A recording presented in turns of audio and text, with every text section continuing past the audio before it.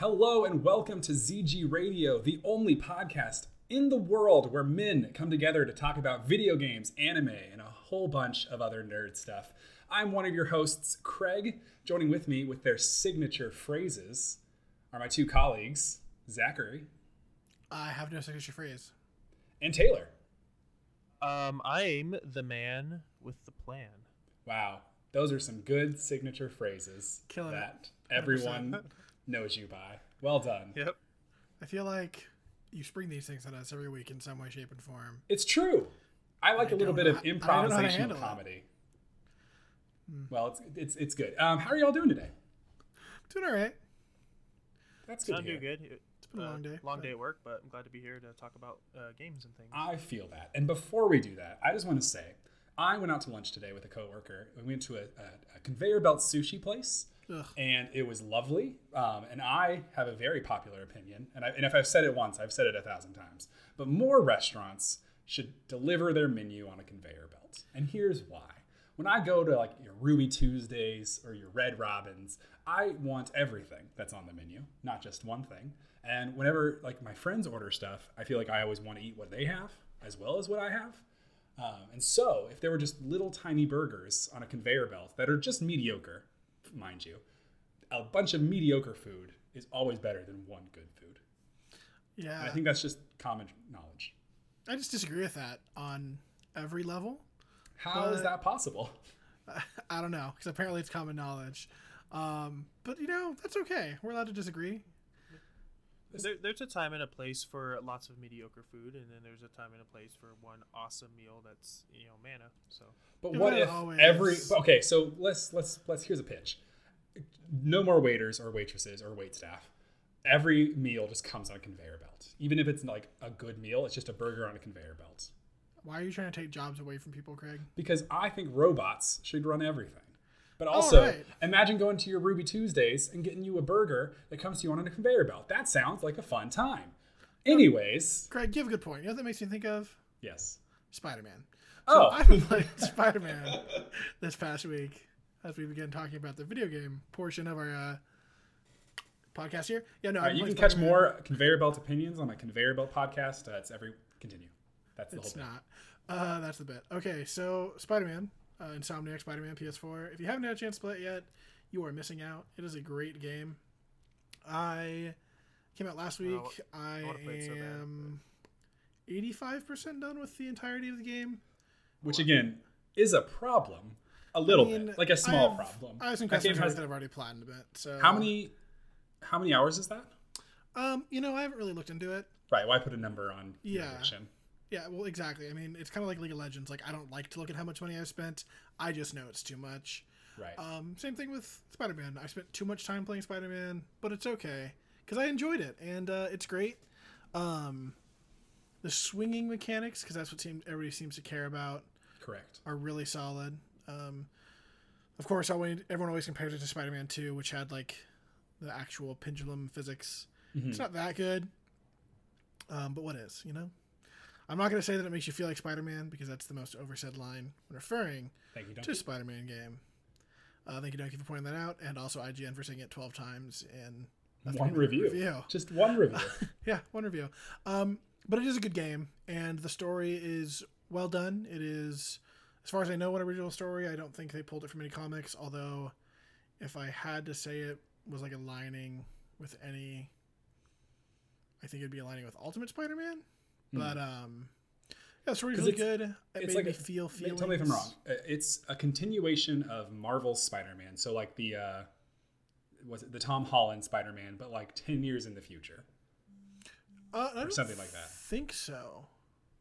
But there's like Marvel Tower in it. Like there's Avengers Tower. Yeah, the Avenger Tower, and then you also have the spider suit that he had in Infinity War with like the little and there's like Jessica Jones's detective agency is like you can go visit it. Yeah, but I think that it's just like taking stuff from the Marvel world. I don't know if it's a continuation of the movie. Just because like the character looks a lot different for one, and then also like the Stark suit is in the game, but it's not like your standard suit. There's suits from all different like universes. They have the 2099 Spider-Man suit. They have the Noir Spider-Man suit. So they're covering a lot of different grounds. Iron Spider. But the story's really good. It made me feel things. It made me sad. It made me happy. It made me laugh. It made me cry. And that's not me being dramatic. It actually did make me cry at the end. It's a very good game, very good story, and if you have picked up, I definitely recommend it. That's good. I plan on picking it up. Spider-Man's my favorite superhero. I just haven't picked it up now because I've purchased so many other games. Yeah. And I feel like Spider-Man is going to be one of those games that's going to be pretty heavily discounted around Black Friday. So I'll probably pick it up then for when it inevitably goes to $30 or $40 or something. Right. That's a good call. I'm still really looking forward to it. Taylor, I want you to know that go we ahead. just bonded. You don't know that we bonded, but Spider-Man is also my favorite superhero. So me and You guys. Best, we just had a moment just now over the internet. It's a beautiful moment. Strong. His web swing is pretty much flying, and he has can dodge things really well with the spider sense, and he's just cool. And he's witty and funny and good villains. You and guys should he just kiss. looks cool, his outfit. Maybe later. I don't know how his wife feel about that. I will avoid spoilers just because I know you guys want to play the game, but I just want to say it's good practice to avoid spoilers anyways when a game's really new.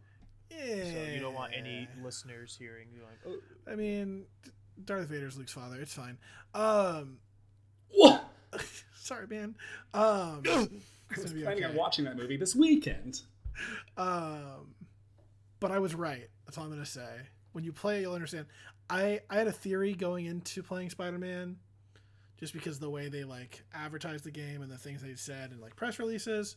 So I had a theory going into the game. And my theory was very much correct, and I'm very excited for the future of Insomniac Spider games because there will definitely be more.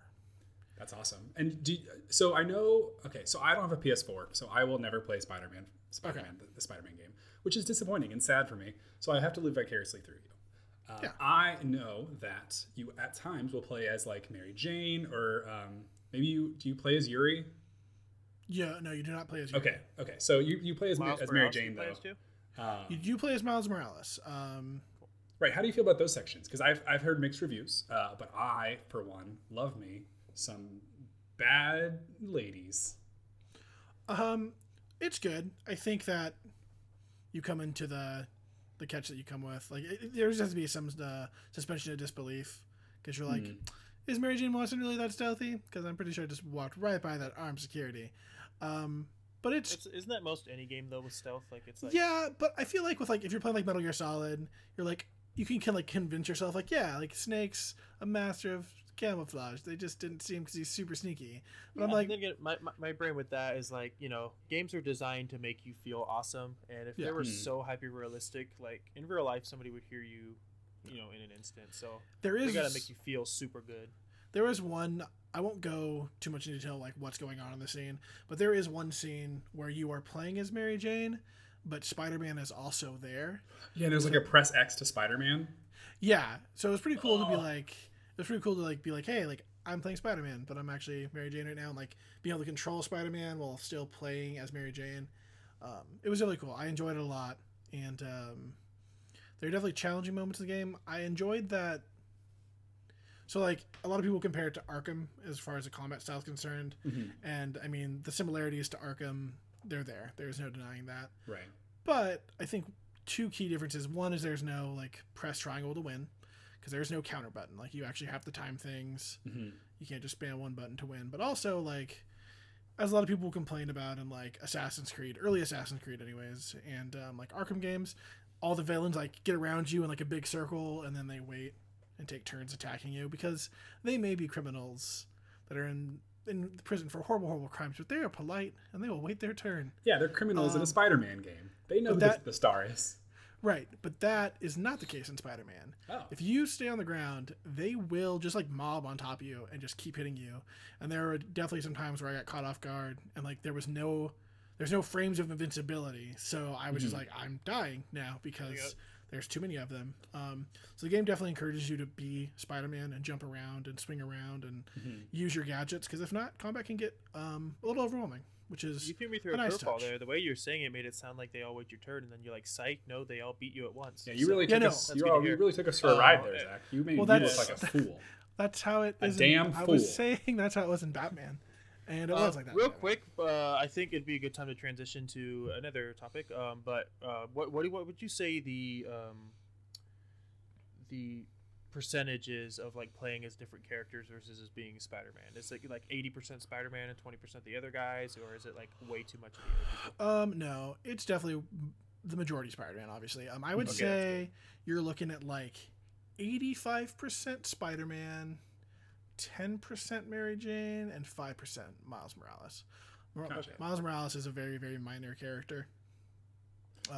Okay, cool. In the game, anyways. Not cool that it's my character, but in the game, anyways. Miles Morales is a major character in the Spider-Man universe, but in this game in particular, he takes a backseat role, obviously, because Peter Parker's around.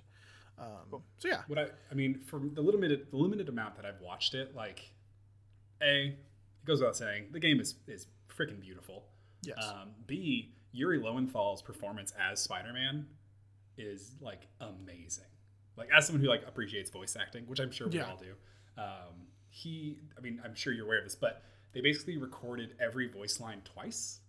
They have an exerting Spider-Man voice line and a relaxed Spider-Man voice line. So if he's saying like, "All right, I'm on my way, Yuri," there's a recording of him if you are standing still and saying that, and there's a recording of him if you're web swinging and saying that. So he sounds awesome. Like, "I'm on my way, Yuri," like, and more like, distressed and winded. Oh, okay. And they coded that into the game, so like your state as a player determines what voice lines you get, and it can transition like mid dialogue too.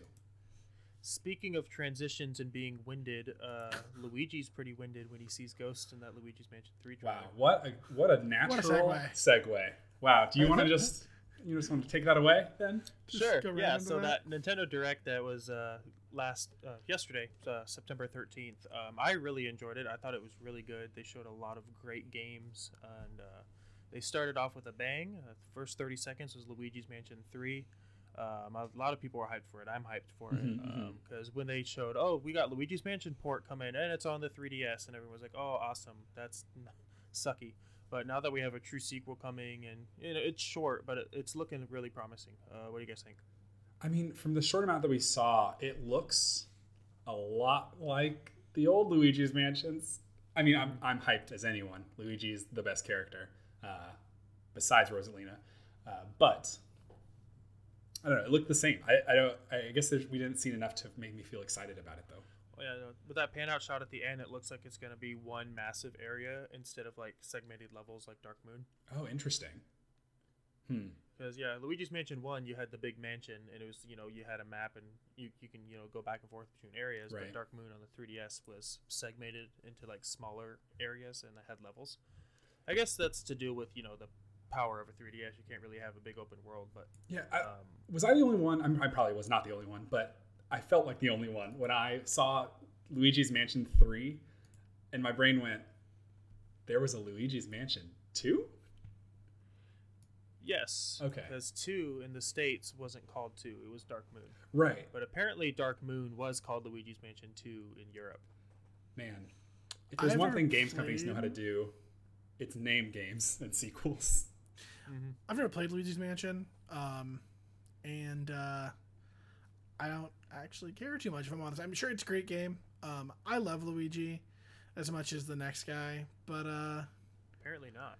Yeah, it sounds like you don't. You're a Luigi hater. Like you don't, because you don't want to play his game. Well, no, and see, the thing is like, I almost feel like saying this is going to seem wrong, but the only time I've ever really enjoyed being Luigi is, and I know I'm going to get flack for this, but it's actually in Super Mario Brothers 2. Because he just jumped higher than everybody else. And I know that's like the meme of like, it's Donkey's favorite game, blah, blah, blah. I'm not. It just, that he jumps the highest in that game. And that's the only time I really chose Luigi. Any other time, I was playing Mario or Toad. Boy, you about to catch these hands. Okay. Have you ever played Mario in Super Smash Brothers? Yes. You know how vanilla that experience is? Now, come on over to the chocolate side of Luigi and just the chaos that is Luigi in Super Smash Brothers games. Okay, well, first of all, the correct character to pick in Smash Brothers has been and always will be Jigglypuff. Yoshi. Zero Suit Samus? Sorry, I thought we were all... Sheik? Actually, I love Sheik. But no, it's fine. You're entitled to your incorrect opinion. As are you. One more quick thing. If you noticed in the Luigi's Mansion trailer, he used a plunger ability, which was in the reveal trailer for Simon Belmont in the CG. So that was kind of like a little Easter egg. For Interesting. You're right. Reveal. They said he had a new poltergust for that trailer, and they're like, "Is this a sign?" And it was a sign, so that's good to know. Well, I mean, I'm excited for new Switch titles, even if I'm not like excited necessarily for Luigi's Mansion. I support the Switch 100%. It is the console of every year, as we've already decided, and I'm excited to see the catalog grow. And the more success the Switch has, the better, in my opinion, because I am really hoping that they are going to work on making a Switch that can run in 1080. And that'll be a glorious... Switch Pro would be great. Switch Pro. I think that's a discussion for another day. But speaking of an expanding library, do you want to take it off? Because I think you're the Final Fantasy buff here of all of the Final Fantasy games they showed. Oh, I thought we were going to talk about the expanding library of Super Smash Brothers candidates. Champions, heroes of Super Smash Brothers. We can get to that in a moment, right after Final Fantasy. Well, I mean, first let's give Craig a chance. Craig, what have you been doing this week, man? Craig, go ahead. Sorry. This week of games. I myself have picked up a game that is not new. It's about a year old.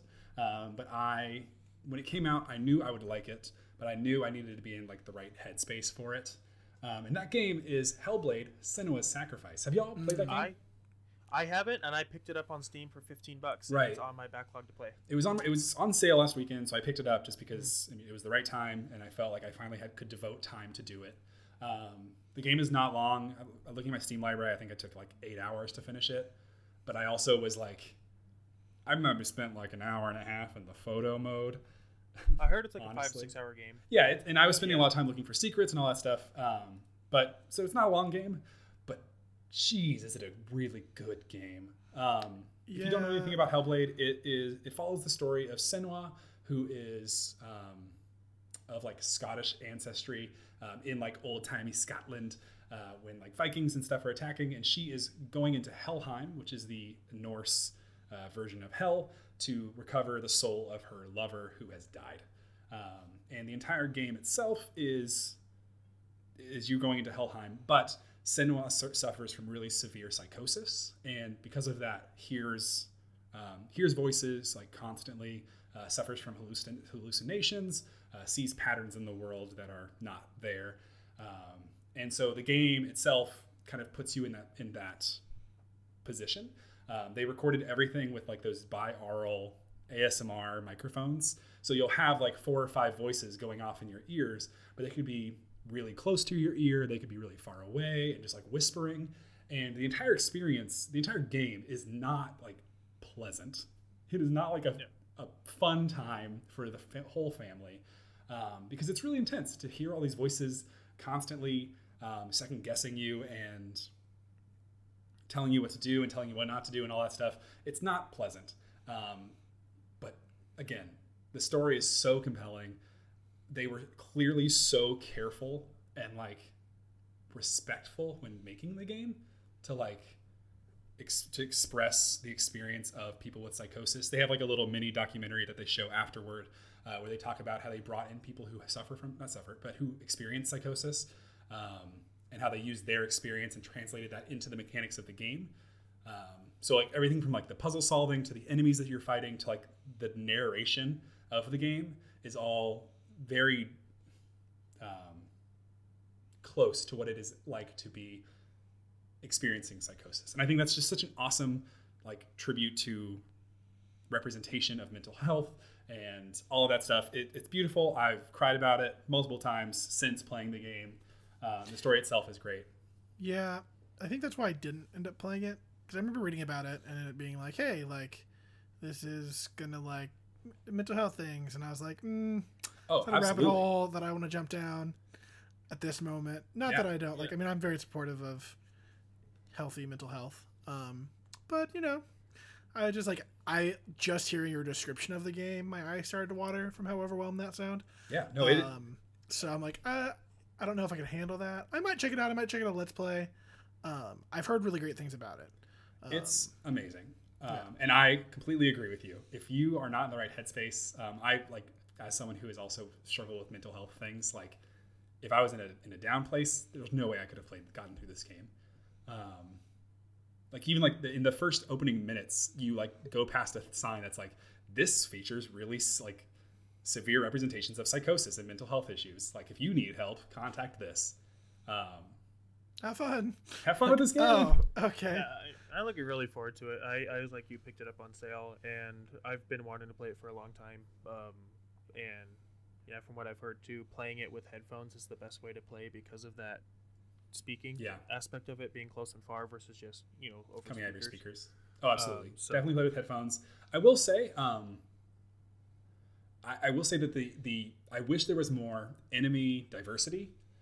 It felt like after the first couple hours, I had fought all the basic mobs. Like the bosses were all unique and fun to fight, but the basic mobs, they basically, how they ramp the difficulty is just throw more of them at you. And the combat is, I don't want to say like Dark Souls because again, that's a meme, but it is, you have to be careful of other creatures' attack patterns. You need to dodge at the right time, attack at the right time, and all that stuff. And you can't take very many hits. But I wouldn't say the combat's hard either. So again, like Dark Souls, but not that difficult. Cool. It was great. Go cry about it. Yeah, I probably won't because I don't connect to games that easily. But well, lucky you. Speaking must of, be nice to just play video games and enjoy them. Yeah, no, it's a great feeling. Just games are a good feeling, man. Yeah, well, I mean, as we talked about a little bit last time we recorded, not that podcast or the time of day. That podcast doesn't exist. Do get pretty emotional when I play games, and last time I told a story, and I'm not going to bore you guys with the same story, but Final Fantasy is a game that I cried about when I was a youth. All of them, really, but in particularly Final Fantasy. Are you ready to cry all over again? Yeah, well, and that's what I was going to talk about. I mean, we just got in our Nintendo Direct, we have a bunch of Final Fantasy games coming to the Switch, and I am excited. I'm a little reserved. As much as I love the Switch, there have been those ports that have performance issues, and I would like to believe that they're going to do the Final Fantasy games justice, but we've seen some pretty bad Final Fantasy ports to strong systems like computers. Computers like that. I'm concerned. Yes. So are you aware of all of the ones being ported? Do you want me to listen to you? I think I got a list in front of me here. I am seeing we've got Crystal Chronicles is coming, which I am excited for. And then we also have 12, The Zodiac Age, 9, 10, and 10-2. I'm aware that 7 is also on that list, but that game isn't ever worth talking about because it's the 15 worst Pocket one. Edition. Yeah, but I don't know if I consider that a port. Just Chocobo's Mystery Dungeon, Everybody. And also World of Final Fantasy. It's like a weird little chibi one. Yeah, well, and that's why I don't consider a 15 a port, because it's like the Pocket Edition is like they're replacing it with chibis, and it's like very streamlined gameplay. So I mean, I don't really have much to say on those, just because it's a different thing. I don't know how I feel about them streamlining a game even more than it's already streamlined. I am very excited for Final Fantasy IX. Final Fantasy IX is by far my favorite Final Fantasy. I will acknowledge that it's not the best Final Fantasy, because is that the one with Kefka in it, or is that? No, that is the best Final Fantasy. The best Final Fantasy is Final Fantasy VI, and that is that's 6 that has it with Kefka. Releases 3 in the States until much later. But yeah, Final Fantasy IX is my favorite. That is the one with Zidane, and all that wonderful stuff. Kuja is the main villain for most of it, until you realize he's not, because Final Fantasy. Do you feel like, is this an opportunity for introducing like a new generation of people to the Final Fantasy games? Or do you think this is mostly just like here, Final Fantasy fans, come buy this again? Like, is this like, I a person who's never played a Final Fantasy game? I think it's more or less that, because these are also all coming to Xbox One as well. It was in the Switch Direct, but more or less what? This same bundle of all of these games are also coming to Xbox. I think it's the cash grab. As much it's the cash grab of just, hey, let's put it on another console kind of thing. I don't think it's necessarily, because if it was to get a new audience, I also think they would have ported like the initial first 6 as well. Well, I think what you're gonna end up with is you're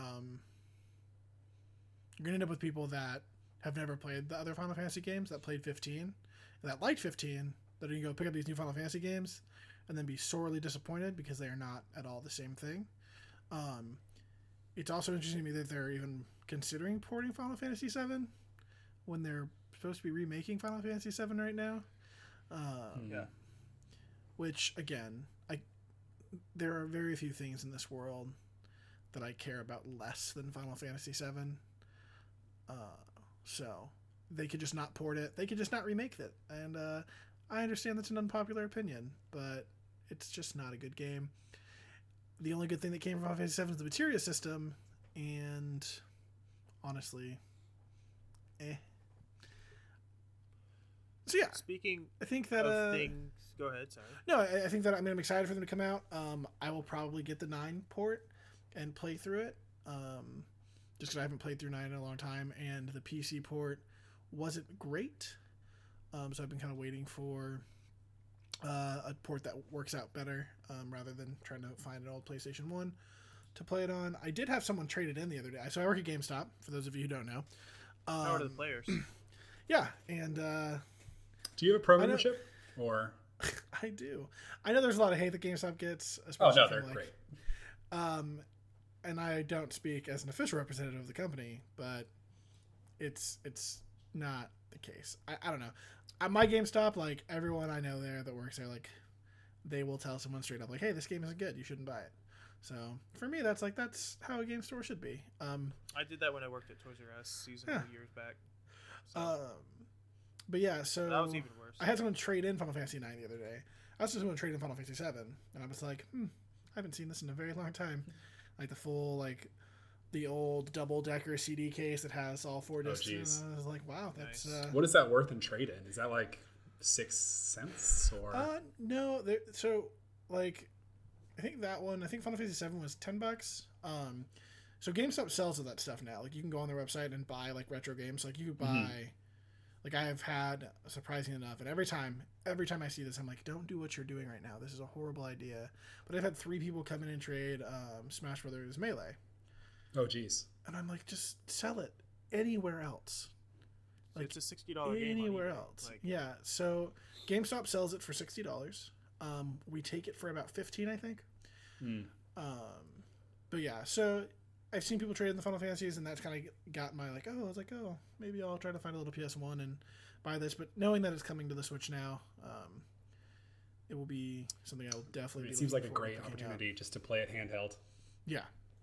Which is just the Switch's whole thing. Can I tell a story that's tangentially related to GameStop? Yes. I went into GameStop the other day, and I went to the Switch section because I wanted to pick up a Switch game, because Switch is everything. And there was a parent and their child, and the child was pulling cases off the shelves, opening them, and just taking out the cover of each game and just putting them on the ground.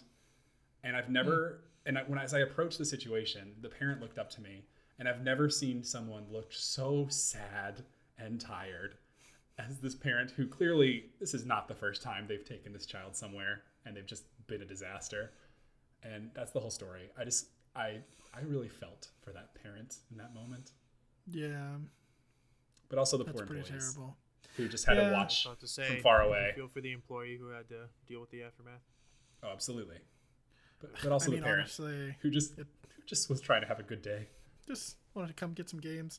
Yeah, it's interesting crowds coming to GameStop. I've definitely interacted with some wonderful people and some people that confuse me to my core. I'm sure. But yeah, Taylor, what kind of games have you been playing this week? I've been playing. I picked up a great indie game that was released back on the 360 years ago. I forget what year. As Dust: An Elysian Tale. I know, looking at it, it's super, like, all the characters. It's very furry, but it's not sexualized furry, like weird.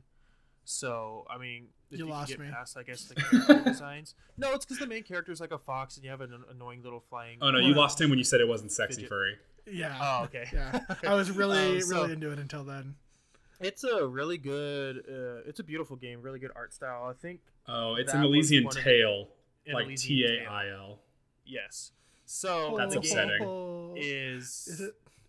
Sorry. I wouldn't really call it Metroid. It kind of is Metroidvania in a way, but not really, because you can go back to areas and explore old areas. But it is a little more linear. There's light RPG elements with, like, some, you got some side quests, and you can level up your health and upgrade and craft different items and power-ups and different, whatever. So my brain can't think right now. It's a good game, and it's pretty decent length. It was made by one guy. Hold on 1 second. What? You said, I pulled this up on just Google. This main character, she got boobs, and she's a fox. It's a small one. No, people only know about this game because of the Rule 34 fidget. I think he was going back to the. Anyhow, but let's not go back to that. I say if you. No, I'm just saying, like, this is a furry game. It is exactly what you said it is not. But it's not, dude. Trust me, it's not sexual in any way. It's a really good game. The combat's really good. Felt lots of combos. Foxes don't have boobs, Taylor. I don't know how many times we've had to tell you this. Hashtag foxes don't have boobs. But anyways, I'll just, you know what? Play the game. It's good.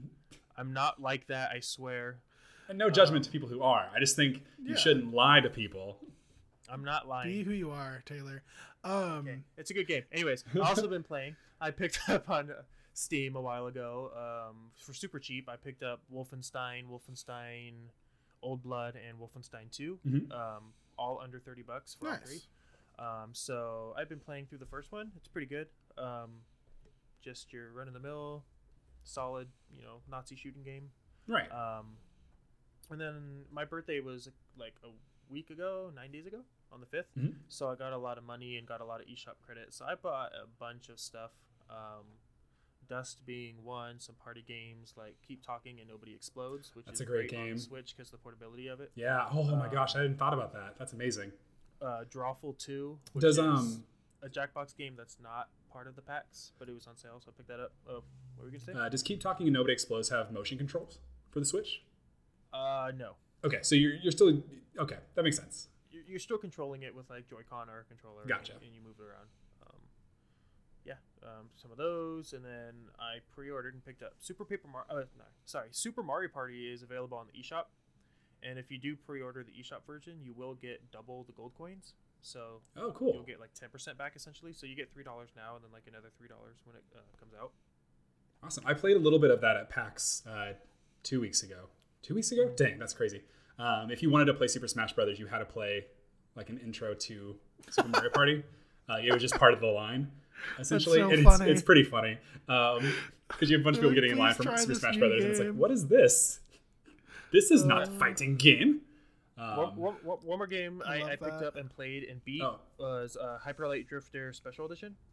Oh, nice. It was fine. It was like 7.5 hours.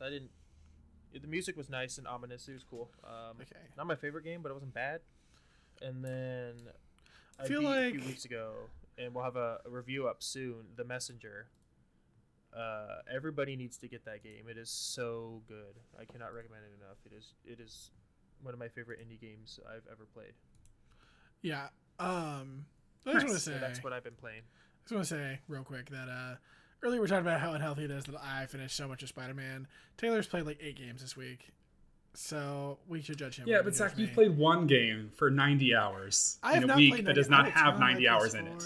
Right now, this is over the course of a few weeks. Though. You're over the course of a few weeks. No, okay. I mean, here's the thing: my work is horrible, and I have so much downtime. Literally, I think in the past 2 days, I've played 4.5 hours of Dust, and it's all been at work. So you're getting your furry. You're enjoying furry time at work. So if you're Taylor's just to clarify, if you're Taylor's employer, I hope you're not listening to this podcast. Can I talk about an anime? You know what? In a minute, you can talk about an anime. I'm talking about an anime now. Isabel's a fighter on Smash. Oh my gosh, it's like you don't want me to have fun. Sorry. Well, everyone's talking about how obsessed they are with Isabel. I'm a little concerned with those fans. Isabel is a goddess. She's a little too cute. Isabel is a perfect goddess who is just overworked and not appreciated for what she is. So the fact that she's getting a break and getting into the Super Smash Brothers universe is a blessing, a reward that we all get to benefit from. Hey, you notice how in the trailer she doesn't KO anybody and she doesn't take any damage from anyone? Yeah, because you're not allowed to hurt Isabel because this is her one big break. Yeah. It makes sense. Awesome. So, Craig, what anime are you going to talk about, bud? I'm an Isabel main now. You can just refer to me as Isabel main 420. Okay, so what should I tell Lux? Because she's gonna be pretty hurt. Oh no! Don't tell Lux anything. Never mind. I've been watching an anime again for the second time because I wanted to, and because it's very good. And let me preface this by saying I don't enjoy fan service in anime. It's just not for me. Don't play Xenoblade Chronicles 2. That's all it is. Go on. I understand. I get it. It has its place. It has its audience. It's not for me. But the anime that I've been watching this week is just a fan service anime. It is Kaijo, which is wonderful. If you don't know anything about Kaijo, it is about a fictional sport called Kaijo, where women. Dog? Sorry. No, it is. I thought it might be. I was making a joke. Kaiju. I thought it might be. I knew that. So it's Kaijo. So the sport is. It's basically like sumo wrestling, but women will fight each other to knock each other out of the ring, using their boobs and butts. And again, I'm not a fan service person. This is a fan service anime. I think the objectification of women is a bad thing and should not be encouraged. However, I think also women have the right to do with their own bodies what they will. This show is problematic. I acknowledge that. I also will say I freaking love it because the writing is so good. I knew it. I need you to know that I knew it. As soon as you said I'm watching it again and it's a fan service anime, I was like, oh no, it's the butt anime. It's the butt anime, but listen, I've been good. This moment. Okay, again, has problems. I will acknowledge that. However, every single character in this show is a dynamic woman with their own motivations. It's not like, I think a lot of fan service in anime becomes very, for lack of a better word, rapey. In that, like, the protagonist will stumble upon a woman changing and just like stare at them, or like will fall on them and touch their boobs. And that just like isn't what Kaijo does. Like, every woman is in control of their own body. There is a character who is like overtly sexual to everyone. I also should point out there's like 2 male characters in the entire series. So they're just kept around for. They're kept around. They're for breeding purposes. No, but they're like the show focuses on all these women with different body types and different like motivations and all that stuff. And it's just such a good show that also manages to be stupid and funny and tongue in cheek, which is maybe an innuendo, depending on how you look at it. But it's so good. So if you feel like you can handle a fan service anime without just losing your gosh darn mind, check out Kaijo, because it's a blast. And I will say the best joke of any anime ever is when one of the rival schools, one of their women on the team is like a heavier person, and her special move is called Buttack on Titan. Okay. And that's the best joke in anime. Right, that's it. So I've told it. You don't have to look anywhere else. That is the best joke. Speaking of the best joke on anime, Katamari Damacy reroll. It's not a segue. You're saying speaking of, and then you're you're talking about a different Taylor, thing. Calm down with your that is not a segue. Yeah, you gotta hold on. I'm talking about anime still. Yeah, we'll talk about releases and Nintendo Direct after the break. So if we're gonna talk about animes that we've enjoyed that we probably shouldn't have, that are a little weird, I'm gonna go ahead and talk about. No matter how I look at it, it's your fault I'm not popular. I think that's the full name of it. It's a very long name. And it is an anime that I actually have started watching again recently. It is 1 season, and it is the most awkward thing that I've ever seen in my entire life. And I love every minute of it. It is about a teenage girl, I guess. Mm-hmm. She's starting high school, so yeah, teenage girl, who is just the most awkward, shy person ever. Yes. But in her head, she's super awesome. She's like also the most confident person in the world. So like, to give you an example, like there's a scene where she is leaving school and her teacher says bye to her. Just normal, bye student. And what we see is her shut down. She gets really, really quiet, like it starts looking at her all panicked, and then just like mutters out in the quietest of voices, goodbye, and then like runs away. And as she's running away, like in her head, she's like, I killed that conversation. I'm the greatest. And it's just really entertaining. She's also incredibly sexually frustrated. Is she, correct me if I'm wrong, because there's a lot of like otaku anime out right now. Is she the one who's like obsessed with dating simulators? Yeah, and like she meets one of the voice actors from the dating simulator. Oh no! And, like, oh no! So it's bad. There's like a chance to meet one of these voice actors, and she like goes to the event so she can meet him, and everybody's like having him say like "I love you" or like she's like these really cheesy lines. Mm-hmm. She has him say something that is like, I can't repeat it. Oh no! It's real sexual, and like, yeah, it's really awkward because the guy gets like really uncomfortable. Then he just does it, and it's just like, all right, that's the thing that happened. So I don't. Again, I'm not the kind of person to watch that kind of anime typically. But I was staying with a friend at the time, and he pulled me in because if you watch the intro, like the intro music and everything, you would not think like, oh, I'm about to watch a slice of life anime about an otaku who's like super awkward. Because the music's really intense and good, and then the anime is something else that is also really good, and just check it out. Can I say that years ago, wonderful. When I was a weeb babe, I had not been introduced to the world of anime other than like Pokemon and Spirited Away and all that stuff. I had a very bad fever, and I was staying with Zachary, and Zachary was like, "Hey, you should watch anime with me." And he proceeded to show me this show and Fooly Cooly while I had a fever. And if you haven't seen either of these shows, they're the worst possible introduction to anime you could imagine. I mean, Fooly Cooly, one could argue that the entire thing is a fever dream, so it feels appropriate. Fair. To this day, I haven't watched Fooly Cooly again, except for like in bits and pieces. And like, I still think half of my memory of that show is because of my fever, but I can't be sure. Yeah. No, it's not. It's... all right. Just like the worst Anyways, any other games and stuff or things we've been enjoying this week? Nope. Nothing. I've said everything I've enjoyed. Nice. All right. I've been playing more Dead Cells, which I know we talked about last week, but that's fine. That the podcast doesn't exist. But it is. I love me some roguelites, but they can be frustrating, as we talked about last week. Getting like 30 to 40 minutes invested into one single run, it can be very frustrating when you die at the final level. That being said, playing Dead Cells on the Switch is such a rewarding experience because like I was taking the bus to PAX.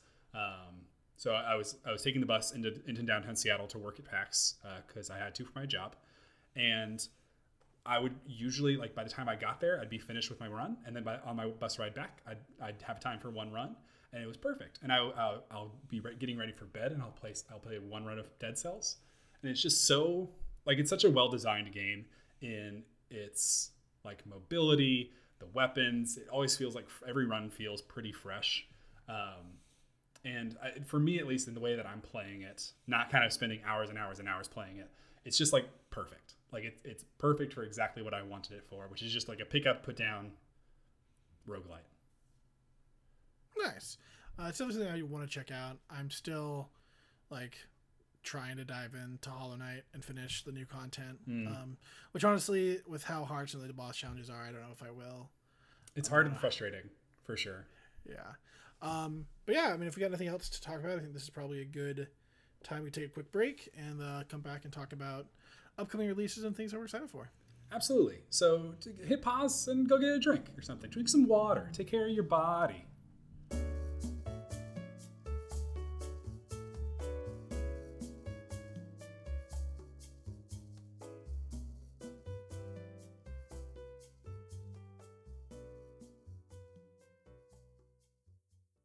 Hello and welcome back to ZG Radio. Hey, you. Yeah, you listening to this podcast.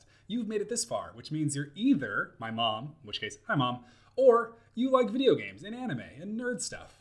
Why don't you head on over to zeitgeeks.com, that is ZEIT-geeks.com, or you can see us on Twitter at zeitgeeks, no hyphen, or our YouTube channel with the Zeitgeeks with the hyphen. There we put out a bunch of content about video games we've been playing, anime we've been enjoying, and just a whole bunch of stuff. And we would really appreciate any support you can offer us. We also have a Patreon, subtle plug. So if you want to support us financially, that's cool too. But if you don't, we're not cops. We're not going to blame you. But we would love to see, you go over to our website, our YouTube channel, our Twitter, and let us know how we're doing. That's Zeitgeeks with a hyphen in the middle. Thank you. And welcome back to ZG Radio, the only podcast in the world that is run by just a bunch of raccoons. Just so many raccoons. Welcome back. This is the section of the podcast where we will talk about news as well as releases that we are excited about coming up. I have a topic that I've been wanting to talk about for a while, just because it just grinds my gears, and that is, well, this part doesn't grind my gears, but Belgium recently mandated or decided in the court of law there that loot crates are officially gambling. So loot crates like Overwatch loot crate system was taken out of Overwatch, and they're having to rebalance the entire grind of Overwatch there to kind of, I guess, compensate for that. But some companies, in an effort, I assume, to just make every ounce of money possible, I might have a slight opinion on this, have decided to fight back against Belgium. Both EA and Take-Two, which does the 2K games, have both demonstrably fought back against the decision by Belgium. 2K going as far to say as asking their fans to be complicit in their own oppression. I mean, asking their fans to talk to the Belgian government and request that be lifted. What do you all think about this? Because I have an opinion that I think is very nuanced and hard to read from how I'm talking about this. But what is y'all's opinion? That was beautiful. You guys harmonized wonderfully. I played Overwatch, and I have been vocal, I think, to you and many others in the past. I don't like the Overwatch loot box system. I don't think it particularly matters too much, just because, it's just cosmetic items. It's cosmetic. Who actually Absolutely cares? I think it's a stretch to say it's gambling, but at the same time, I think it's a really easy fix. As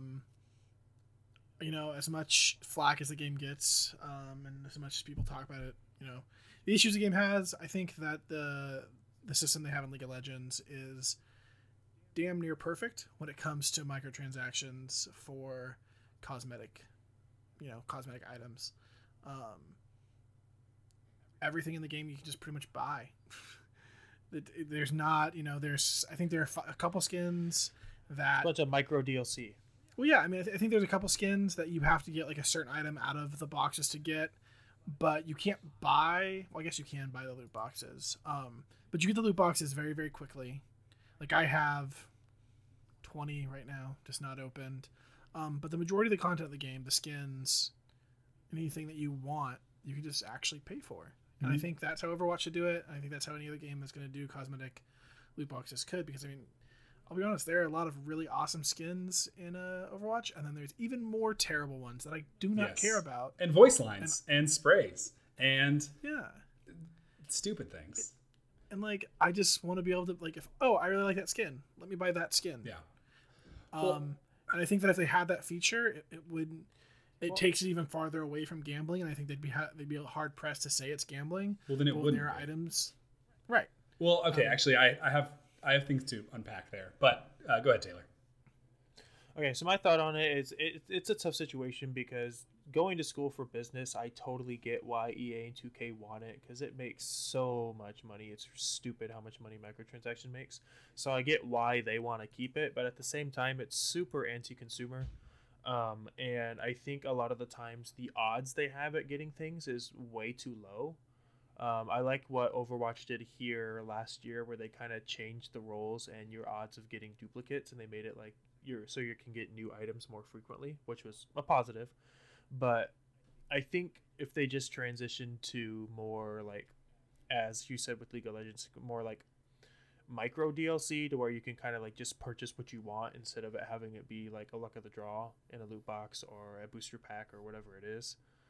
That might be better because I know a game like Overwatch has been around for years, and if you want to consistently put out free content, they're gonna have to be getting a revenue source in some way. Otherwise, they're gonna have to charge for like DLC packs or things like that. But I'm not. I don't really fall into microtransactions. I think I've purchased them like maybe one time, but yeah, that's just my thought on it. I would prefer to not have them in a perfect world, but I think they're never gonna go away, and there's definitely better ways to implement it. Thanks for sharing. I have a few opinions that I'd like to express, but it's kind of two-pronged, I guess. And sorry, I just hit my mic, so apologies, whoever's editing this. It's me? Oh, cool. So I think loot boxes are gambling. I think when you walk up to a slot machine, you put in a fixed amount of money for variable payoff, right? And especially when it comes to like voice lines and recolors of skins and sprays, there's a good chance that whatever I put into this, I'm not going to get the same value in return. You can also make the argument that skins are not valuable. There's nothing, like I can't trade to you my really cool Zarya skin. That's why I think it's kind of different from booster packs. If I get a really good card in a booster pack, that's awesome. I can keep it and add it to my deck, or I can sell it online. Like there's an economy for me to like benefit from this. So I don't think that's gambling as much as I put a coin into this slot and get a skin that I will never use on an account that I cannot trade, and it's gambling to me. And the fact that the reality is 2K games, EA, Overwatch, they all know what they're doing. They can manipulate the RNG. They're not like victims in this scenario at all. They can manipulate how often good things drop, how often bad things drop. They see all the numbers that we cannot see. So really, they can say whatever they want. They can do whatever they want behind the scenes as well. I think, rarity in a game is completely subject to what the developer wants it to be. They can go back into the code and change the draw rate by pressing 3 buttons and change it, and all of a sudden that rare item is a common. Exactly. So it's like, and I do not like Overwatch's skin purchasing system, but I don't think it's predatory. 2K games and EA's games are absolutely predatory. Those are full-priced games where you are paying a $60, $70 price for a game where if you want to be competitive online, you have to spend more money. Look at like the what FIFA, that soccer game that everyone loves. Yeah. Like if you want to do well in like their pro team or whatever, it's like fantasy team thing, you have to spend money. And so it becomes a playground for people who are willing to be whales and just give EA all of their money on top of a game that they've already paid for. You've already paid full price for this. Now EA is going back in and saying you need to pay more money to be successful. Not to mention they probably got the $120 special bundle edition. Oh, absolutely. Special bundles, gold editions, all of that stuff is predatory. And the fact that like I was looking at screenshots of like the new 2K basketball game, you can't like leave the game.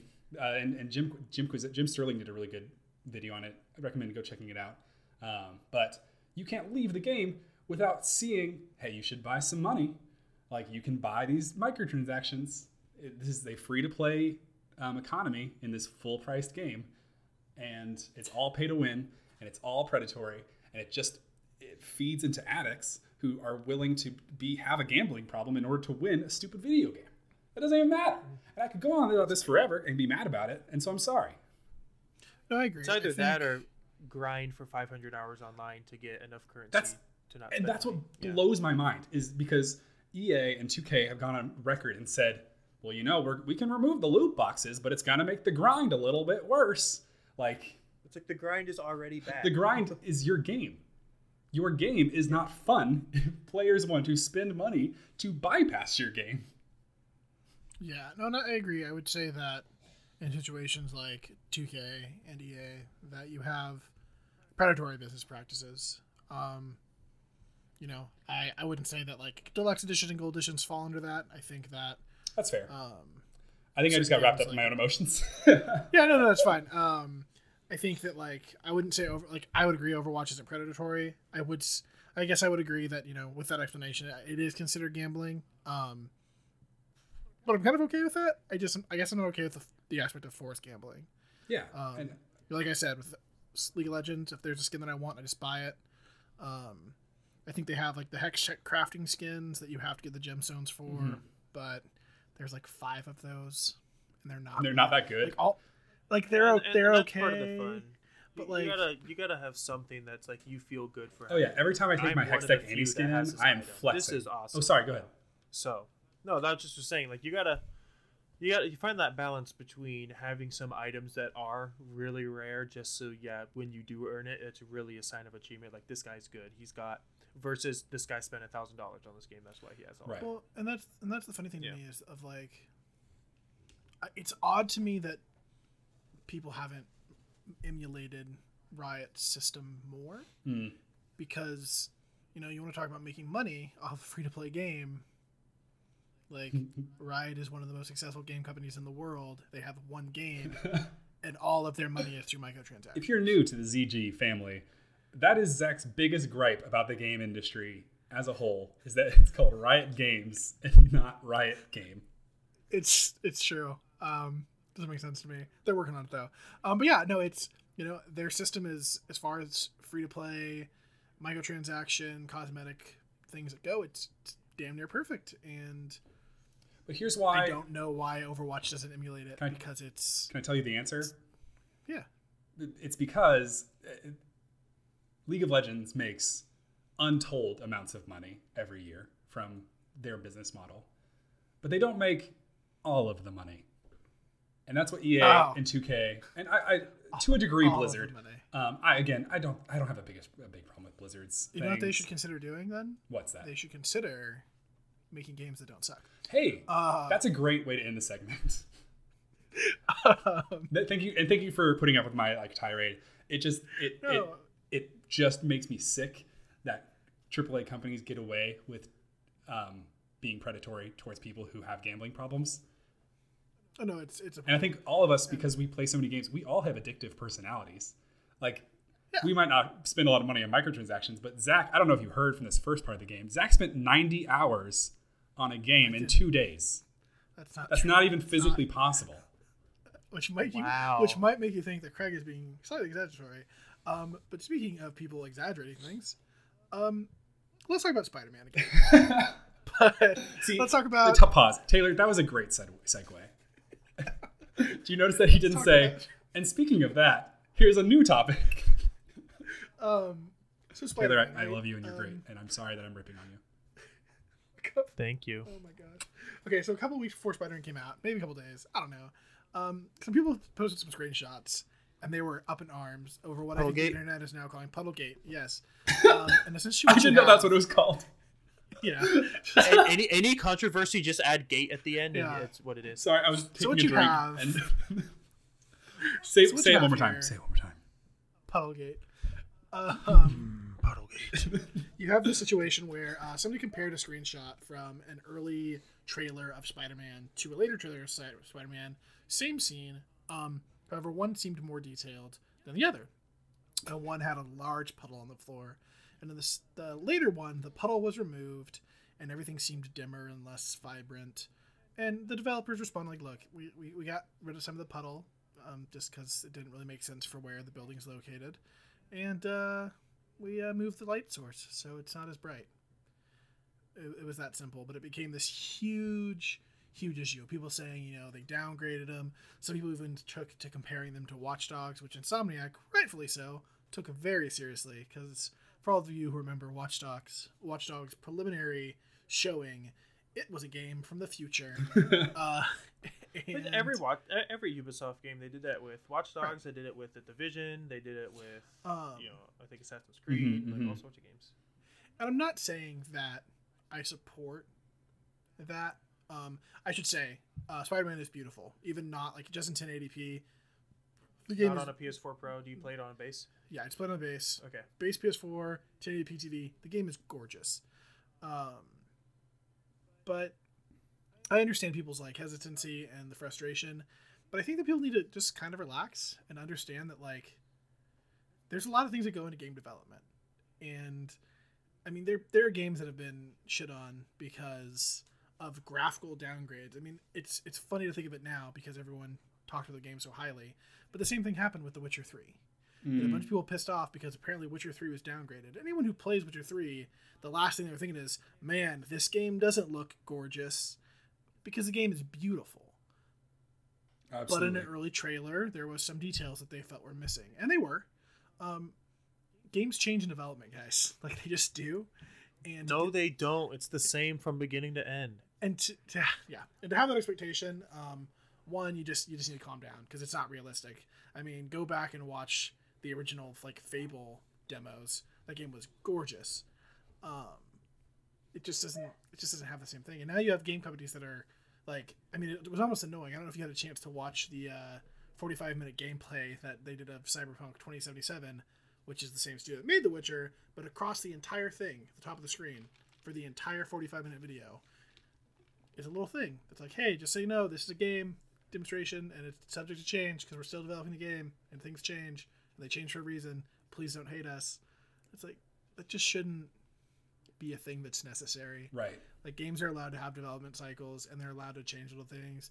And, like, if it starts looking like this 4K masterpiece and it comes out looking like Minecraft, yeah, there's an issue. Right. But a puddle moving and like a light source moving and the amount of heat that Insomniac was getting was unwarranted. And what it leads to is, you know, I was disappointed because at E3 I was really hoping to see some of Cyberpunk 2077, and I didn't. And they did everything behind closed doors, and it wasn't open. And the reason it wasn't open was for this exact thing. Because CD Projekt Red had this huge controversy when they first released The Witcher 3 trailers and the big changes. And if game studios are afraid to show their product off because it's not exactly how the game's going to look, even the game's not coming out for another year or two, that's a problem. Because if that's the case, we're never going to see Elder Scrolls 6. Ever. And that is my only goal in life. I think from what we've seen, just the gaming fan base is so rabid all the time. And it gets ridiculous. It seems like everyone just gets on like these entitled high horses day in and day out. And you guys, it's like I love games. It's like literally a majority of what I do. But even I still understand it's just a game. Yeah. And that it's not worth, committing, seppuku on yourself because the graphics were downgraded. It's just like, you got those people with the Nintendo Directs too. It's like, it's amazing. And then they're like, oh, there was no Metroid in it. Nintendo sucks. You're dumb. Right. It's like, dude, just wait. It'll get announced like sooner or later. Just slow your roll. Well, it's also worth mentioning that like these people work really hard.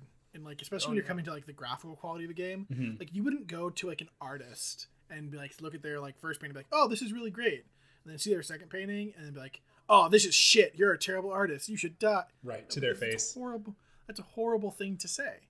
Like, it's just different. And, like, these are graphic designers. These are people that are artists that are designing these games, designing these characters, and, like, editing all these things. And there's a lot of things to take into consideration. Yeah. And it pisses me off because I just want to see games. I honestly can play a game that looks like absolute ass as long as the game is fun. It doesn't bother me.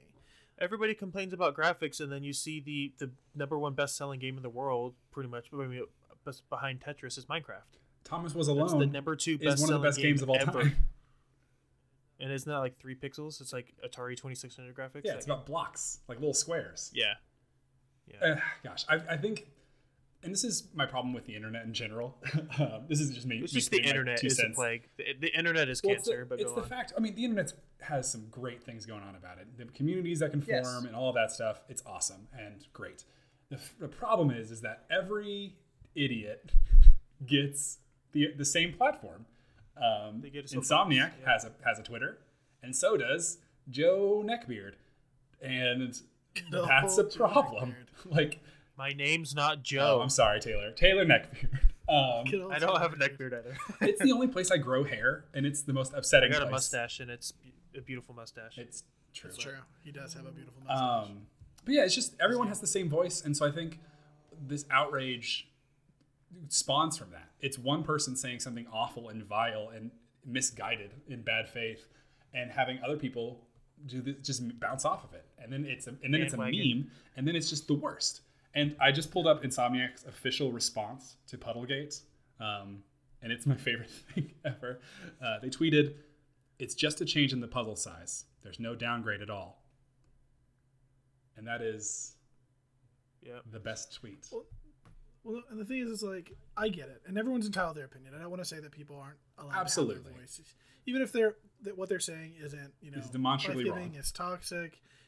They have the right to that opinion. Mm-hmm. But when it starts to hinder the gaming industry to the point where people don't want to show their games at this, I mean, CD Projekt Red is working on a game, and they didn't show it at the biggest gaming conference of the year. Yeah. Because they were worried about the way that people were going to react if there was changes to it. Absolutely. And that's a problem. I mean, Rockstar wasn't even there to show off any of their games or anything they're working on. They have Red Dead Redemption coming out next month. Yeah, which they weren't there to show anything. We know nothing about. Which is weird. There's been like 3 trailers. Right. I think. But like we haven't seen a lot for a game that's coming out in a month.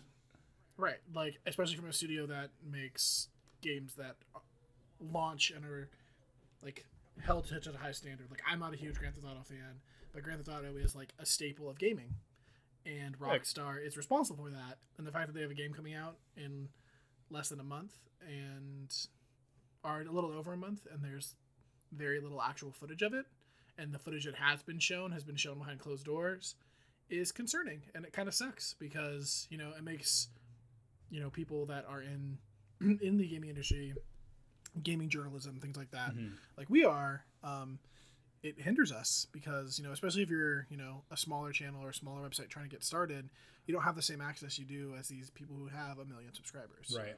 So trying to get access to those things and get a good view of those things without getting bogged down by, everyone else getting access to it first, can be rough. Well, even as a consumer, like taking a step away from just like journalism, I don't feel comfortable spending my money on Red Dead Redemption 2. Like, I haven't seen enough of it to know that it's worth my purchase. So as it seems like it's bad for the economy of games as well, to me at least. So I guess conversations like these, like what can we do, even if it's like, pebble in the water, like what can we do to help fix this problem as other Joe Neckbeards with their own opinions? I think it's what to do is it kind of correlates into like the news as well, just in general, is just don't give any attention to trolls. Yeah. That's what they're looking for. If you have somebody out there screaming, this looks bad, this, that, and the other, blah, blah, blah, blah, blah, if you just ignore them, if you don't report on it, then the fire has no room to grow. So it's kind of like, somebody says something dumb, just like, all right, that's cool. And then just, right. I think that could help a lot. Don't contribute to the hype or the mob yourself. Yeah. Right. Which is not what we're doing right now, by the way. We're just talking about something that happened. Anyways. And I think there's something to be said for holding gaming companies accountable. But I mean, the scale of a puddle or the hair in The Witcher 3 is not something that we need to hold people accountable to. The accountability comes to things like No Man's Sky. Yeah. Which we've talked about before. Yeah, that was... That required accountability because it was a completely different product. A different puddle on the ground than the other puddle I saw. Advertised as one thing, and you got something very different. Right. This is not the puddle's missing. This is the game's missing. The game is missing. So, please send game. So yeah, I think that's all I have to say about that. No, thanks for bringing that up. I think that's worth talking about. And if you're listening to this and you're part of Puddlegate, stop. Just stop it. Stop it. I bet you played Spider-Man, and I bet you loved it. I know you loved it. I bet you're just sitting in your little home playing Spider-Man right now, stomping in all the little puddles, stomping your little feet out. Sorry, I got weird. Yeah. Should we talk about something else? Yeah, let's talk about some upcoming games in the next month or the end of this month that are coming out that we're excited for. So I guess I'll start. Please. What are you looking forward to, bud? So I'm really excited for Super Mario Party. It's looking really great. The last few have been pretty bad. Abysmal. Super Mario Party, I've already pre-ordered it digitally, and they're like, why are you pre-ordering it digital? They don't run out of copies, you dork. But it's because, one, I'm super hyped for it. I was going to get it day one anyways. And two, if you do pre-order the digital, I mentioned this earlier, in the first half, you get double the gold points. So you're essentially getting $6 back, which is pretty cool. Yeah. Well, it seems like... you guys have any thoughts on Mario Party? From everything we've seen, it looks like a return to form. Like, it looked like you're on a board. you're playing a little board game with your mini games in the middle, and that's I think what Mario Party does best. I think it's not. I don't need Mario Party games to be like breakthroughs every time. I just need them to make fun video games that I can scream at my friends and just hate them forever. Yeah, that's just one part of the game. You realize that, right? And that's one section. They also have that raft mode, and then they have like that Toad tabletop mode where you can like connect the switches together. That's true. Like there's a whole bunch of different stuff to it. And I'm excited about that. I will say that for a Mario Party game, I'm looking at the Mario Party the most. But I feel you and appreciate you bringing that up. Yeah, the same here. Yeah. No, I think that's and you can play as Bowser, which I mean, it's a problem. Is great. It's a pretty sizable roster, and I'm kind of happy with the choices they gave. You can look it up online. Mm-hmm. People have already seen like all the available characters, and I'm liking. I like it. I don't know. I saw this in early trailer, probably around the time of E3, but it looks like they have every character has like their own special dice. Yes, which I think is a really cool mechanic too. Mechanic. I'm really excited for Mario Party. I'm excited to play with y'all. I'm excited to see the game go back to its roots. I think it's interesting. I don't know. Nintendo's just interesting right now because, like, on one side they're like innovating and making games like Breath of the Wild that are like changing the form of the classic game they have, and then other parts like we just need to get back to basics and like make the game people want. I think Mario Party is a great example of that. I loved Mario Party and I loved winning and then losing at the end because bonus stars. Always because of bonus stars. It's like, oh, I have a good, healthy lead of 25 million stars. Oh, you landed on more red spaces than me? Cool. Okay, I guess you Here's win. the star because you've lost the most mini games. Here you get all the stars for being the worst of the game. Oh, and this bonus star is just screw Zach. Huh. Strange. Weird. It seems Ovid programmed that right into the game. Yeah. It can't be relevant for everyone. But yeah, so I'm excited for Mario Party. I think the thing that catches me as far as like games that I'm excited for, and I'm kind of surprised I'm excited for, and I'm almost trying to tell myself not to be excited for it, is Assassin's Creed Odyssey. So boys kissing boys and girls kissing girls. Yeah. So I've been. That's the theme song for Assassin's Creed Odyssey, if you were wondering. True. Is it? I've played lots of games, and I am an old man, so I remember when Assassin's Creed 1 came out. Hell yeah. And I had it. Really hyped we're all the same age. Assassin's Creed 1. It's true. I was really, really hyped for Assassin's Creed 1, in a billion different ways, and it was not the game that I was told I was getting. And I would say that I got the game that I was told I was getting when Assassin's Creed 2 came out. The problem was that Assassin's Creed 1 was so disappointing that I refused to play 2 for a really long time. So I played 2 and was like, oh, this is what I wanted. This is what Assassin's Creed 1 was supposed to be. I really enjoyed it. I think the entire block of Ezio games is really good. And then you have Assassin's Creed 3 with boring Connor? McBoring Indian guy. No. Never. Look. The voice actor sounded bored. Oh, absolutely. The entire game. I'm pretty sure you could just hear him dying slowly. And then you had Assassin's Creed 4, which was a really, really good pirate game, and that's all it needed to be.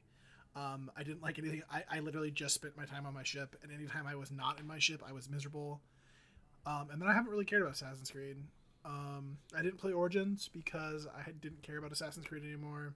But I have some friends that have been playing through it, and they have said that it's really good. And I did get a chance to play Odyssey when I was at E3.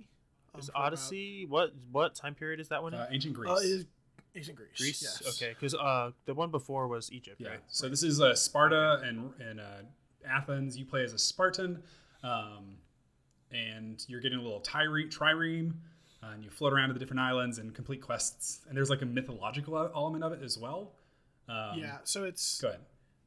The things that I enjoyed about it is that it kind of seems like... I mean, for those of you who played Assassin's Creed, the whole, like, build-up before Assassin's Creed was released was like, oh, it's going to be, like, a realistic blah, blah, blah, blah, blah. And then there was, like, the quote-unquote twist, which would have been a really interesting twist. If you didn't know this, if you didn't play the first Assassin's Creed game, the Animus, that's a twist. The Animus was not mentioned in any of the trailers for Assassin's Creed. There was no HUD in any of the trailers. There was no view of anything that kind of gave the idea that there was any sort of digital aspect. And it would have been a really, really interesting twist had they not done it 5 minutes into the game. Right. So 5 minutes in the game, you find out you're in this Animus thing. And then the story of Assassin's Creed just starts getting real weird when you talk about the pieces of Eden and all this stuff. And the game is very, very like fantastical, but they still try to have like this air of reality. Mm-hmm. And I feel like they've just tossed that out the window with Odyssey. Like there are full on like magic abilities that your character does. Yeah. And I'm like, finally, thank you. It's like, still, I mean, as a history major, you're a history major as well, but it's like rooted in history, but just with some fun little embellishments, which and that's fine. Like it just makes the game better. I got to play about 15-20 minutes of it, and I enjoyed it. I made the person that was running the demo very nervous. I finished like the guided demo very, very quickly, and then he was like, feel free to like run around the island and check things out, and I was like, you mean get on my ship and sail in a direction? So I did that. Ended up landing on another island that had like an outpost on it and started to take over the outpost. Oh, no. And everything on his face was like, I'm really not supposed to be letting this happen right now, but I don't want to say that. And then the demo ended. He's like, all right, time to go. Goodbye. But the game was really fun. The combat changes that they made in Origins, the combat feels a lot better. Mm-hmm. Well, they improved upon it even further in this game, as far as I'm aware. Yeah, and then like, it seems like they're adding more RPG elements and like having your choices dictate how quests play out and stuff like that. So I'm excited. I'm still like hesitant, but I definitely will be picking up Odyssey. One of the sweet perks of my new job at GameStop is I get discount on new games. So I was like pre-ordering Mario Party and saving $6 sounds really nice, but I can get it for $10 off anyways. So, I'm excited for Odyssey. I will definitely be picking it up as soon as it comes out. Which is when? It's on the 5th of October. October 5th of this year. Which is the same day as Super Mario Party. Yes. Huh. Interesting. Struggle. That's my gaming budget for October. It's almost like maybe they exist in the same world. Tune in next week to my podcast about game theories. It's the only one in the internet. I'll just add my opinion on Assassin's Creed real quick, and then we'll move on to your anticipated game. Let's see. I played the first one. I really enjoyed it when I had it because I knew nothing about it. I just saw the game and I picked it up back when it came out. I really don't like Ezio at all as a character. And it's super unpopular opinion. I know I liked Assassin's Creed 1 more than 2. Unsubscribe. I didn't go ahead and just smash that dislike button. 2, I've played it for about an hour, and I was like, this game graphically looks like a dumpster fire, so I didn't want to finish it because it looks so bad. I beat Brotherhood. Revelations, or one of the two. Who knows? Because I had GameFly. Speaking of games that they just don't know how to name, the Assassin's Creed series is a disaster. No, literally, I stopped. I beat 1, hardly touched 2. I think I beat Brotherhood and Revelations, and then I haven't played 1 since, just because, I don't know, the Assassin's Creed formula never really gets to me. But, anyways, that's just my take. It does look like Assassin's Creed's coming out on the 2nd. The Steelbook says it's coming out on the 2nd. So maybe they're doing an early release like every game does these days. I do want to make a quick comment that you made me think of, Craig. This is not related to games. Oh, please. So I was watching movie trailers today. Okay. Just because that's the thing I do every once in a while. Yeah. See movies coming out. As everyone does. Just sit down. Heard of Glass? Go ahead. Sorry. Have you guys heard of Glass? No. What is that? So this is a bold choice, but let me just paint a picture for you of the trailer here. Okay, so the trailer starts and it's this girl. And she's just sitting there. There's a woman. And she's talking to, assume, a group of people. And she's explaining that what she does is she works with patients who believe they are superheroes. Or have superpowers. Okay. And camera changes. And it shows Bruce Willis.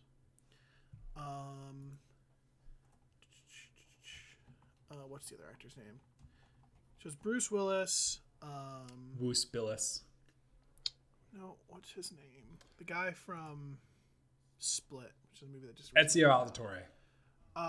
James McAvoy. Oh, James McAvoy. It's James McAvoy. From Split. And then, yeah. And then, what's his name? X-Men. I know his name. Anyways, this is a great story. One more. No, sorry, I'm killing it here. Samuel Jackson. Oh, there we go. That's what a trio of people. So it shows those three, and then it says directed by M. Night Shyamalan. And I'm like, wait a second. What? Because these are all characters from Shyamalan movies. Are all people who have played characters in Shyamalan movies in the past. So apparently, Unbreakable, which is an old Bruce Willis film. It's great. It's about a man who's unbreakable. And Mr. Glass is in Unbreakable. He's the opposite guy that basically is made of glass. Very breakable all the time. And then James McAvoy played the main character in Split, which is a more recent Shyamalan film. They're all in the same universe. Interesting. And this movie is gonna focus on Mr. Glass. It looks like it's... So if you guys saw Split, it's about a guy who has multiple personalities, and one of his personalities, or all of his personalities, fear this like overarching personality that they just call the Beast. And as everyone kind of makes like the guy's just crazy, like it's just another one of his, personalities. But when the personality actually like takes form, the guy like physically changes. It gets stronger and faster. And like there's like he like grows. So there's kind of like a sci-fi element to it.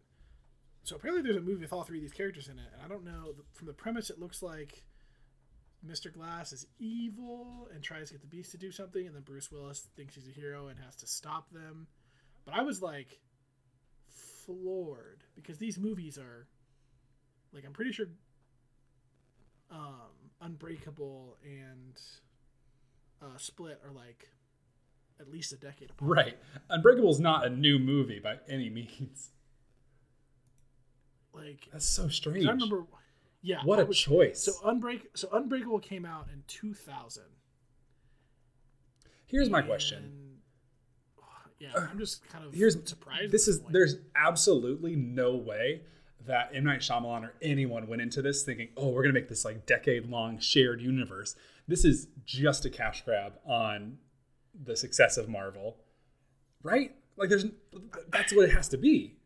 Well, no, and I don't know if because they're not like actually. I don't know. I'm not saying it's a superhero. I'm saying it's like, oh, there's a big shared universe. Yeah, I guess. I mean, I guess that's a Marvel cash grab. I have to see it now. I do too. I did not know this existed, and now I have to see Unbreakable. I only saw Split, so I never saw Unbreakable. Oh, it's worth your time. Unbreakable is a stressful movie for me, and I'll keep this story short. When I was a youth, circa probably 2000. No, not 2000. That's younger than that. I can't remember exactly how old I was, but I was in a hotel with my mother, and the movie had just came out. Pretty sure, like not too long ago. It was like the movie was coming out. It was coming to tape soon, but you could order on pay-per-view. And we were at a hotel, and we ordered this movie. And in Unbreakable, there is a scene where... So the premise of Unbreakable, Bruce Willis plays a character who is indestructible. There's this crazy, like, train crash, and he's the only one to survive. In the movie later as it goes, his son thinks he's a superhero. So he takes his dad's gun and points it at him. So he's like, they're at the dinner table, and his son is pointing the gun at him, and the dad's like trying to talk his kid down to make him understand, like, look, like, I can die. You need to stop what you're doing. Like, do not shoot me. And the power in our hotel room went off. And did not come back on. And I did not see Unbreakable again until I was like in high school. So that loomed over you for decades. Decades. And like, I would try. Like, there were times where I'd like, oh, we're gonna watch Unbreakable, but something would always happen that would prevent me from getting back to that point in the movie. Spooky. So when I finally like saw it, I was like, finally, and I was like, oh, that was okay. Like, it's not a great like the biggest letdown. Movie. It's a good movie. It's a solid movie, but it's not like amazing. Oh, it's a solid B. Yeah. But yeah. So cool. Like the whole movie, I don't know. They're 17 years apart. Unbreakable and Split. Right. So I'm like, all right, cool, do your thing. I guess it'll be interesting to see. I mean, again, we have to see this. Oh, absolutely. Oh my gosh. The only thing thank you for sharing. That's amazing. And so bizarre. The only thing that's on my radar right now is Life is Strange 2, which comes out September 22nd, which I'm very excited about. We talked about it previously, but basically it's the second installment, or the next installment in the Life is Strange universe. It's about two brothers who face absolutely zero trauma whatsoever in their journey from their hometown of Seattle down to the border. And I'm really excited about it for a lot of reasons, but mostly because I'm going to be playing with my good friend Zach.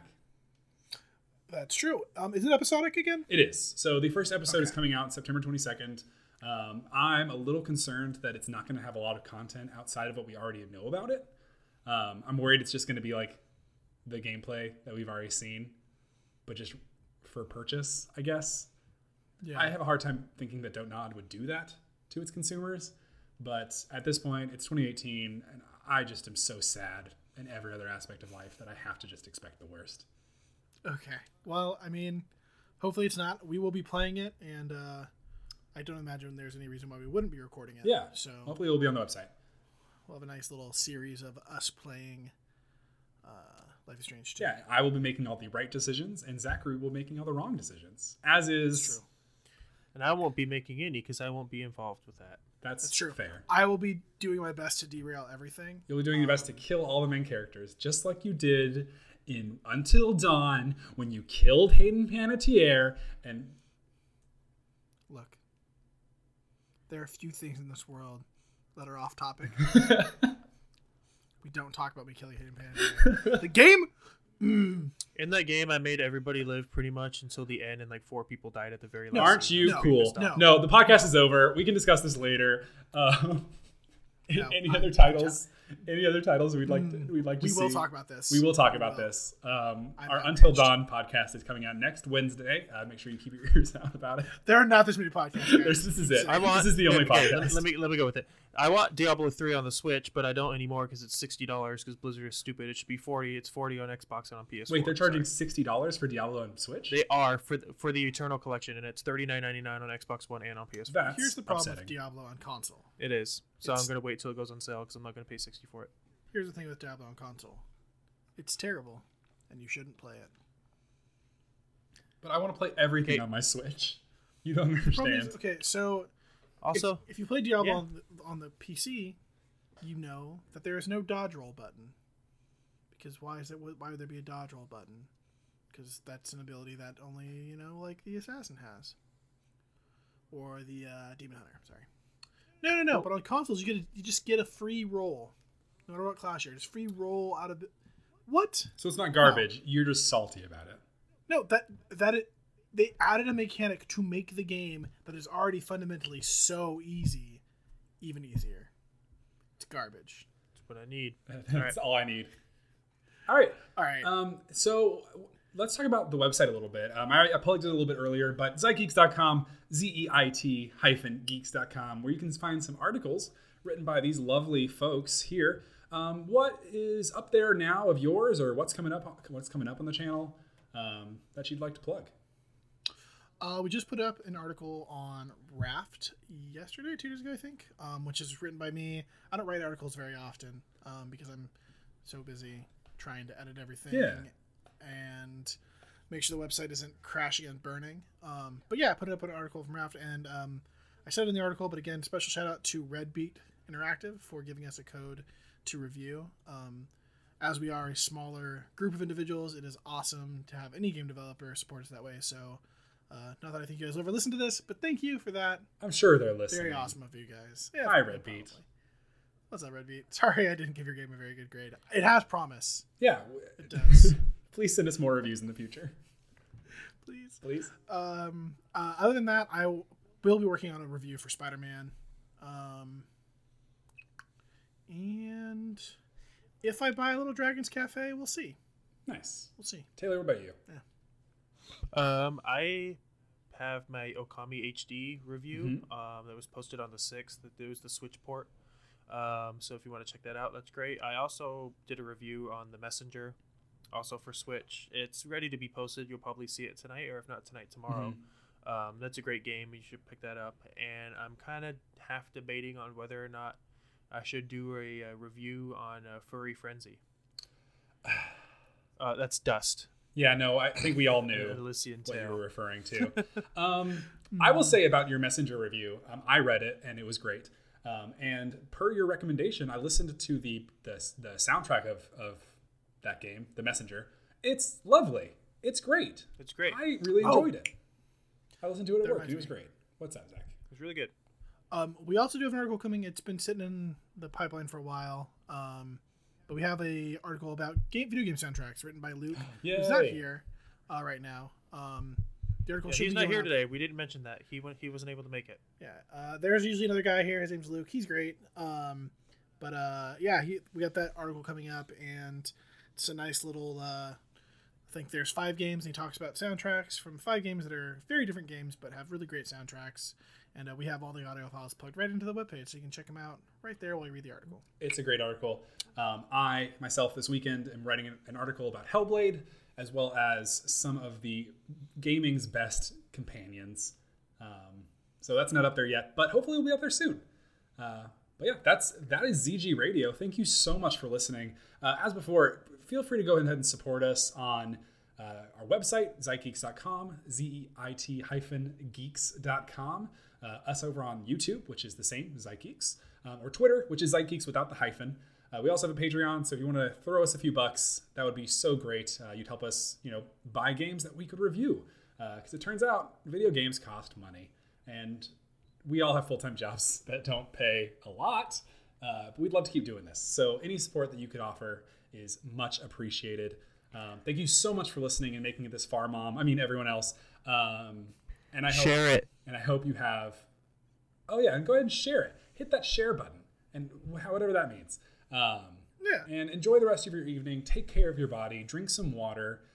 Maybe go for a walk. And goodbye, everyone. Later, guys. See you.